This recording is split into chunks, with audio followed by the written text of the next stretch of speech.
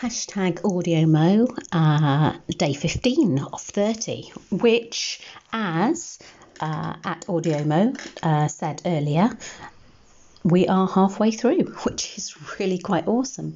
So, well, actually, he didn't say that. He sung it. Whoa, we're halfway there. Yeah, and now you know why I'm not a singer. So I was going to do a quick message, and I actually cannot remember what my little audio was going to be about today. So I'm winging it completely, utterly and totally. I think part of the reason for me doing AudioMo was not just about practicing getting audio out there on a regular basis, but finding content that was actually interesting. You know, what is it that's going to make somebody read my tweet and actually want to listen to what I've got to say? And when they've listened to what I've said, actually, was it worth them investing their time?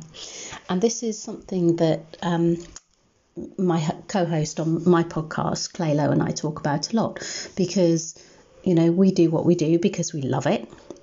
And we're both experienced coaches and trainers and very committed to everybody's personal development, not just our own. But when you're asking somebody to take their time or invest their time, or, you know, and not in this case, obviously, but if it's their money, so time, energy, effort, or money, then you want to offer something that is of value. And, you know, certainly my values are about offering things that are of an even greater value than maybe was initially perceived. So how am I going to turn this audio into something of value? And I guess one of the key things that I do with my clients is, you know, I will obviously ask them a question that allows them to start connecting things that maybe they haven't connected before, or ask them a question that when they answer, it allows them to have some, I won't say reinforcement or an understanding or a reminder of something they were aware of, but maybe they'd let slip, or it hadn't been at the forefront of their mind for a while, and actually it needs to come back. So that's my question to you guys today.